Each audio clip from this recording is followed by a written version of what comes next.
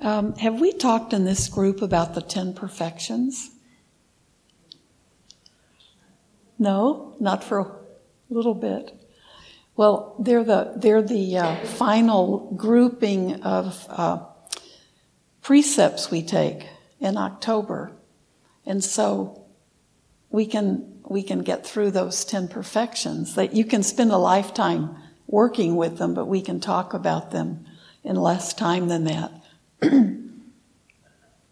So if you've taken we start with the 5 precepts, then we go to the 8 precepts if we want to, and then the next set of precepts are what we call the 10 perfections, sometimes called the Bodhisattva vows.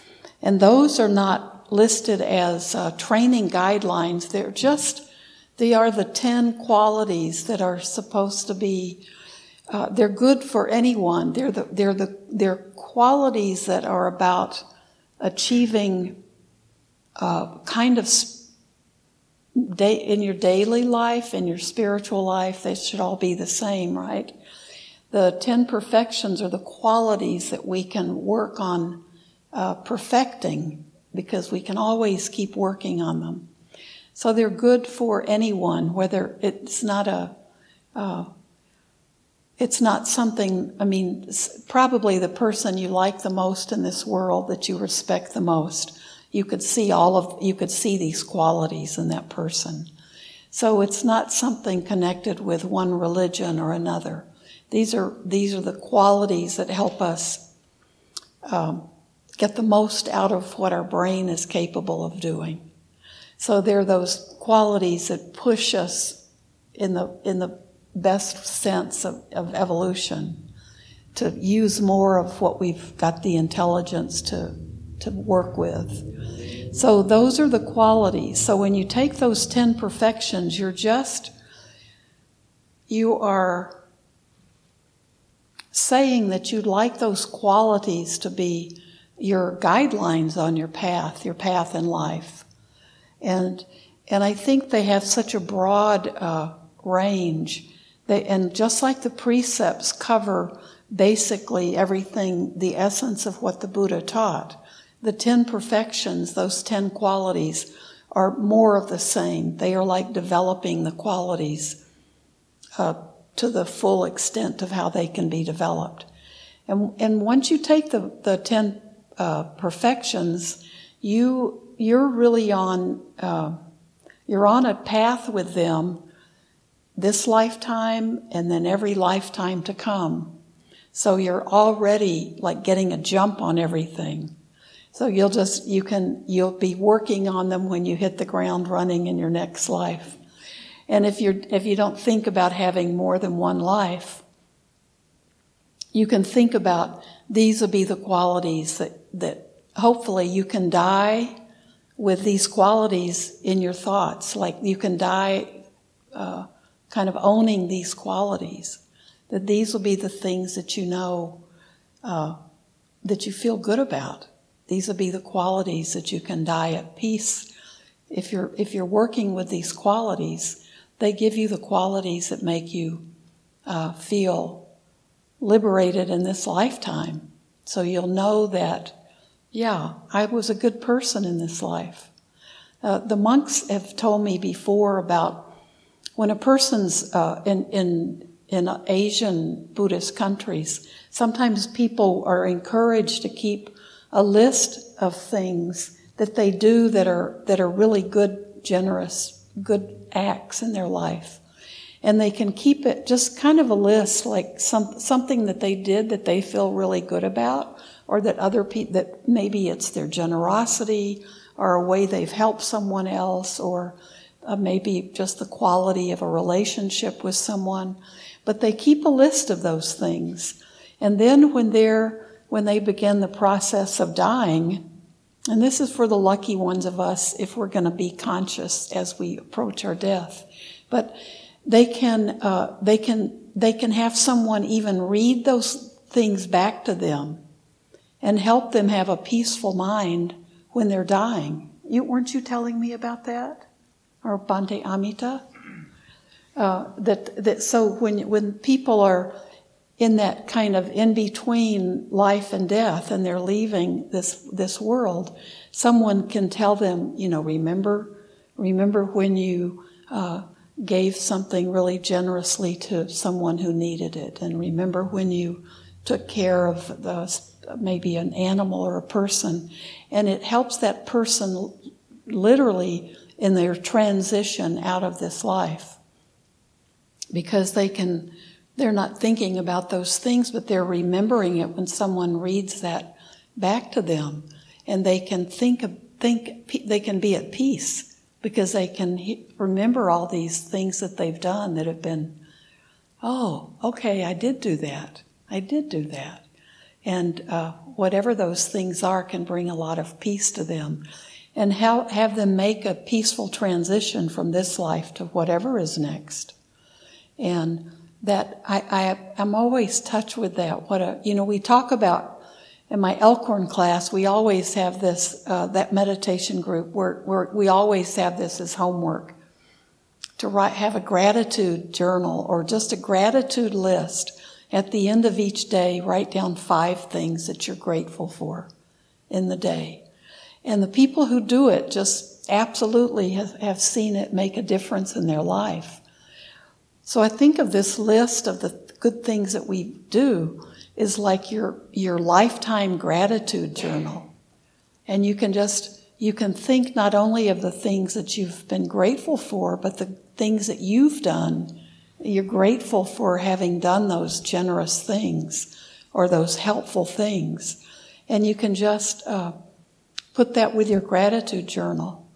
And I'm not good about writing things down anymore, but I love the idea of, if I'm lucky enough to be with my mom when she dies, I would love to be there telling her all the wonderful things that she did as a person and as a friend, and the things she did when, was with us as kids growing up, and the people she's helped. And I'd love to be able to just be with her and remind her of those things, because that's a fearful time for most people when they pass. It can be.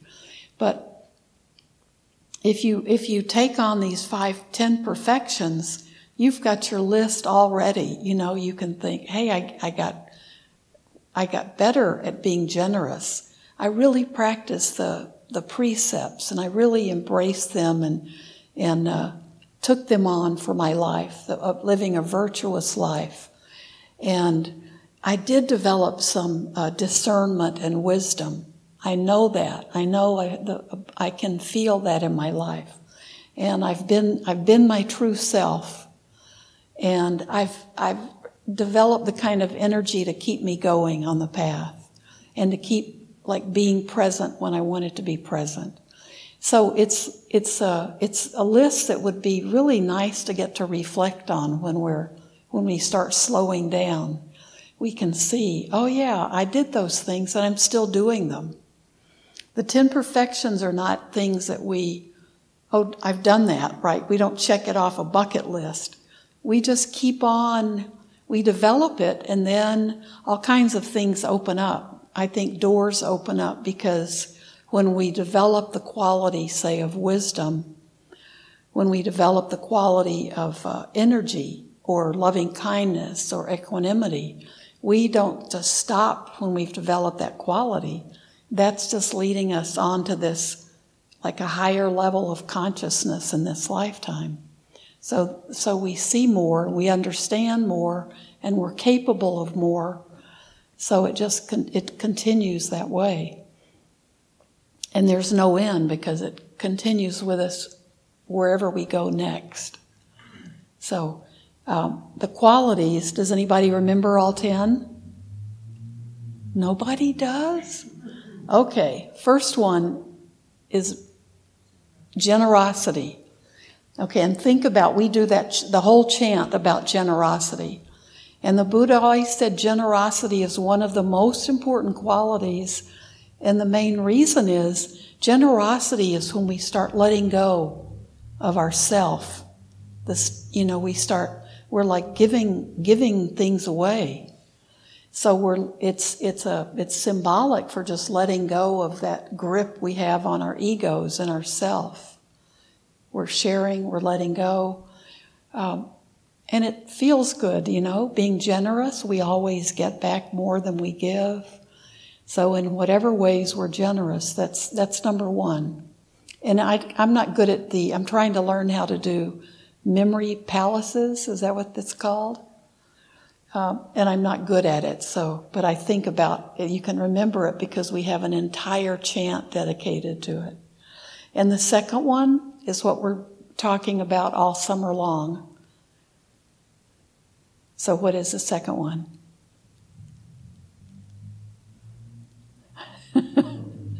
I'm talking about it all the time this summer because it's coming up in October.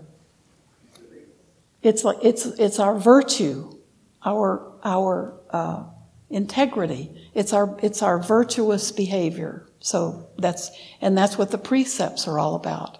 The precepts are all about the way, the integrity, the way we live our lives. So the first one, generosity. The second one, think of the precepts. So it's virtue. And that's where the precepts are all included. The next one is renunciation. So renunciation is not like becoming a hermit or an ascetic or a monk. It can be that, but renunciation is just there are a lot of ways to look at renunciation. It's letting go of the things that don't serve us anymore. So bad habits, bad thought patterns. It's being willing to, when we see that there are more skillful ways to be, to just letting those old ways drop away. So it feels better when you renunciate like old bad habits. You're letting them go because they don't feel good anymore. And we're not afraid to let them go. Renunciation can also just mean living a simple life, living a life that's not as loaded up with stuff and work and busyness. Letting some of that go, living a more simple life. So, and don't get caught up in like simplicity as a lifestyle and have to go out and buy a lot of simple things. That we've gone through that in our culture, right? You don't have to go out and buy a futon bed and get rid of your nice mattress. You don't have to redesign your house and redecorate so it's simplicity is the theme. That's not really what it means. It just means, inside, let go of things like our busyness and our need for more. There's sometimes we can actually see that we're happier when we have a little bit less of things. So that's the third one. That's renunciation. The next one is wisdom. So that's panya, is wisdom. And I like the definition for that one as discernment. I think discernment's a really nice way to think about wisdom. So it's really being able to see kind of the finer aspects of something, to see something more clearly, to see the subtleties of a situation, to see what might be a better choice than another choice. Does anybody have a better definition for discernment than I do? I mean, wisdom sounds like you have to go out and take a lot of classes or read a lot of books. And that's not the kind of wisdom we're talking about. It's that developing a good sense of judgment about is what's the best use of my speech right now? What might be better speech as opposed to worse speech? Or what's the right decision in this particular situation right now that would be the best thing for me to do? So it's wisdom and discernment. And then energy is the fifth one. And that's energy or effort. It's just literally the energy, the physical part of our life and of our practice. So it's the energy to make a decision to get up off the couch and come to meditation. or if you haven't even gotten to the couch yet, decide on your way home from work, I'm going to go to meditation tonight, and then, you're really being called to just relax for a while, but you kind of rouse yourself up to come. That's energy. That's that good kind of energy that lets you do those things that you really want to do, that are good things to do for you, for yourself. Then the sixth one is truthfulness. That's the next one, right? Or patience. Patience. Patience is real. Patience kind of covers everything, I think, because patience handles anger. So if we are prone to anger, having patience can be the perfect antidote to that, because patience allows us to maybe put up with something for a while with a more positive attitude that maybe this is going to be a hard situation for a while, but it won't last forever. Maybe this person is going to continue, letting the toilet paper come off the roll the wrong way. That's one of my pet peeves. But patience would say, you know what? Maybe I can be okay with it for a while. It might take this person a year or two to learn to do it my way. And I think I taught my children, I was pretty patient with them. I just kept telling them, here's the right way to do it. But patience can allow us to, instead of becoming angry about something, is to just stay with the situation, breathe a little bit more. It's that simple. Patience can be just take a few breaths before you decide, you're going to get upset about something. And patience is how we always have to deal with impermanence, because we know things will get better, then we know things will get worse, that we're always in that cycle. Things get wonderful and then they fall apart. Then they get good again. So we have to have patience to even deal with that reality, the reality of this life. And have patience with ourselves as we get older and we don't see as well, we don't hear as well. We start seeing that there are limitations to what our bodies can do. So we need a lot of patience as we face all the different stages in our lives. So the next one is truthfulness. And I think truthfulness is often about being true to who we really are, like being truthful about who we really are, being true to ourselves, and then moving that truth out into our daily lives.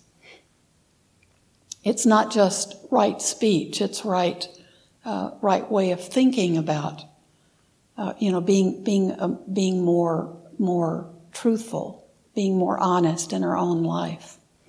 Okay, so determination is next, and determination is determination. It's that sticking to something, that persistence. So not giving up. You keep going even when you don't want to keep going. It doesn't mean working. This is not about working yourself to death or being busy all the time.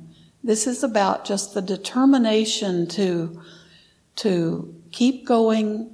Like my very first teacher, this is why I became a Buddhist. He said, all you have to do is just be a little bit better every day. That's about the only thing I remember he said in probably a whole weekend of listening to him. But it was just so gentle. Just be a little bit better every day. And you can do that. And that's really determination. We just keep going. We just keep making an effort. We keep showing up. And we don't give up easily. We make a decision. I'm not going to give up too easily. I'm going to keep going. I might have to figure out a different door to go into or a different way to get into that river, but I want to keep going. So determination is which one? 8. 9 is metta, loving kindness. And we know a lot about that. We know that is a feeling of goodwill towards all living beings. So we begin with ourselves, we develop it and feel that way towards ourselves, but then it has to then go outward. And it means that there is nobody that we exclude from that feeling of goodwill. So that's not easy sometimes, but if we are living our life with that awareness that we really don't want to have any ill will towards anyone or anything, any living being, then that always should be. It's the first precept is about doing no harm, right? So it's even taking us back to that. We don't even want to wish anyone harm or wish anyone ill will. We're really purifying our mind when we're thinking about metta, is we're letting go of all those negative thoughts that are so easy to have about people. Maybe just because you don't like what they're wearing, or you don't like some totally insignificant thing about them, all the way up to maybe it's someone, I remember someone used to say, when you practice metta, I think it was Sylvia Boorstein, when you start practicing loving kindness and you think about your difficult person, don't start out thinking about Hitler.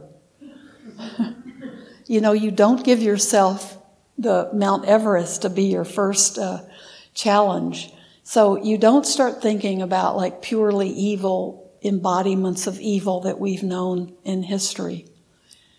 You start with someone that you just don't like very much. You start where you start with something you can handle. Because sending goodwill to someone who you think has done horrible things to civilization is a pretty big challenge. But if you've been meditating for a while, you're ready for that. If you're new, you start with something, you build up your metta, you build up that ability to send goodwill. But you get there, and eventually you can really have a few moments, maybe a day, where you can feel that goodwill towards all living beings. And then I think more and more it becomes just who you are. You've purified your mind, so you aren't having thoughts of, I wish that just a truck would run over so-and-so, And there are some politicians that I've heard people say, I wish someone would assassinate that person. It's always so shocking. I have a really good friend who says that about a national figure. And she's a good person. Her father was a minister. But every time, and I talk to her maybe twice a year, and it always comes out somewhere. And it always is it's so shocking to me. It's like somebody punches me in the gut. And I know why she says that, and I know what's going on in her thinking. But, boy, that's heavy. That's a heavy load to carry, for her. I think, she may think it's an empty thing, but it's not what it's doing to her is not an empty, it's not just an expression. It's poison to her. And it's not, but she's not on the same path I'm on, so I just kind of gasp in silence for a few, I kind of gulp like a fish out of water and then don't say anything. But we begin to feel when we practice that. We begin in all of these. We begin to know, and we have that wisdom, that discernment when things like that. We don't say things like that because we don't feel that way anymore. We don't even feel like making a joke about it anymore.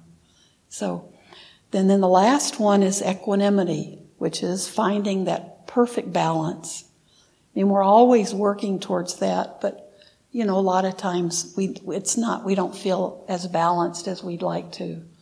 But it's always being able to handle whatever comes at us. The equanimity is what someone in this group had a good definition for it, because they looked it up in the dictionary, that it's handling the situation at hand with a level head. And I like that definition. So it means we always have a level head. We're always trying to find the balance in every situation we're in.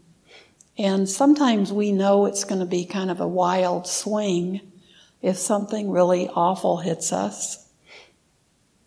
It takes us a while to get back in balance, but we know that's where we're coming back to that. When we know that our practice has gotten to be strong enough, and where doubt is gone about our practice and about what we're studying and about the Buddha's teachings, then we know we'll come back to that place of balance. And then working with it as one of the 10 perfections is just, we keep working with that. We keep seeing it and recognizing it in our lives. And then that helps us keep on doing it with even bigger and bigger things. Just always being able to come back to that sweet spot where it just, okay, I can handle this. And we use all those other skills to do it. So those are the 10 perfections. So you can see those are things that would make anybody's life feel pretty great. So it's not just something that is like a secret to Buddhists. These are all universal qualities. So if you decide you ever want to take the Bodhisattva vows, that's what you're doing, is just saying, I'd like to have these qualities as the focus of my efforts going forward. And some people, you can meditate with the qualities. You can maybe study one of the qualities, one quality a month or something, and see yourself just develop and grow in those qualities in a way that makes sense to you. But they're wonderful qualities. Then you can learn the Pali words for them and the little song that goes. But I think I think that's something. Unless you've already taken the 8 precepts, wouldn't even consider them right now. But I think they're recognized in Mahayana Buddhist traditions and in Theravadan tradition. So there are some teachings about them. You can find teachings about them all over the suttas and in the Jataka tales. So thank you for your patience. So you've already developed one quality, right? Tonight you can go home, and I was patient. I listened to Bhikkhuni go on and on and on again. If you die tonight,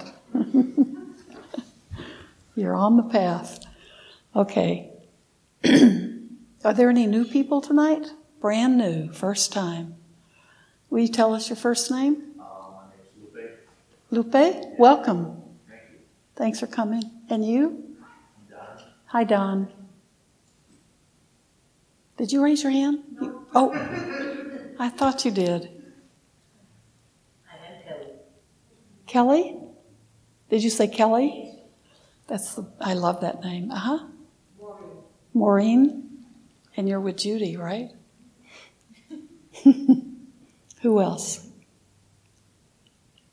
Okay, so if you're new, or if you were new before and we didn't have the gifts to give you, will you come up after we finish and there's a little gift and there's some good stuff to read.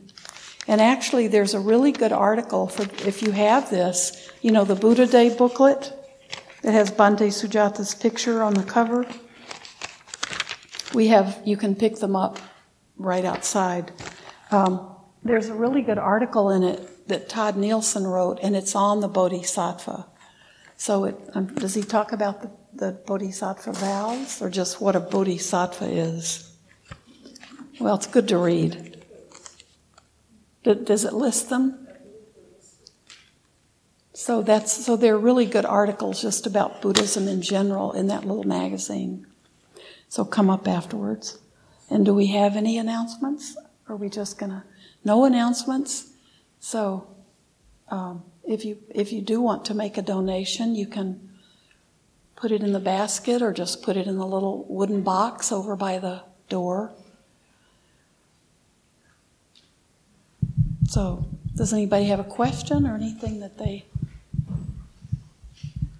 let me make one announcement. What I would like to do, and I brought it to, if you're interested in taking precepts, we have the sign-up sheet on that yellow cloth table, and the different books that we recommend that people read or look into. And we also this year have an application. If you're interested, the list, there's a sign-up sheet, which usually is all we do. But that sign-up sheet is if you're thinking about that you might want to take the precepts. But we have an application this year that Bhante Sujata wanted us to start doing. And sometimes people want to take the precepts kind of at the last minute and they haven't had enough practice meditating. So we want to be sure that people have at least have the 6 months of meditation before they take the precepts. And so the application is just being more specific about that. And we want to make sure we have your Buddhist name, and if you practice somewhere else and you got your time in somewhere else, we just want to know about that, so it's okay to go ahead and do it. So if you're thinking about it, pick up one of the applications and you can look at it and see.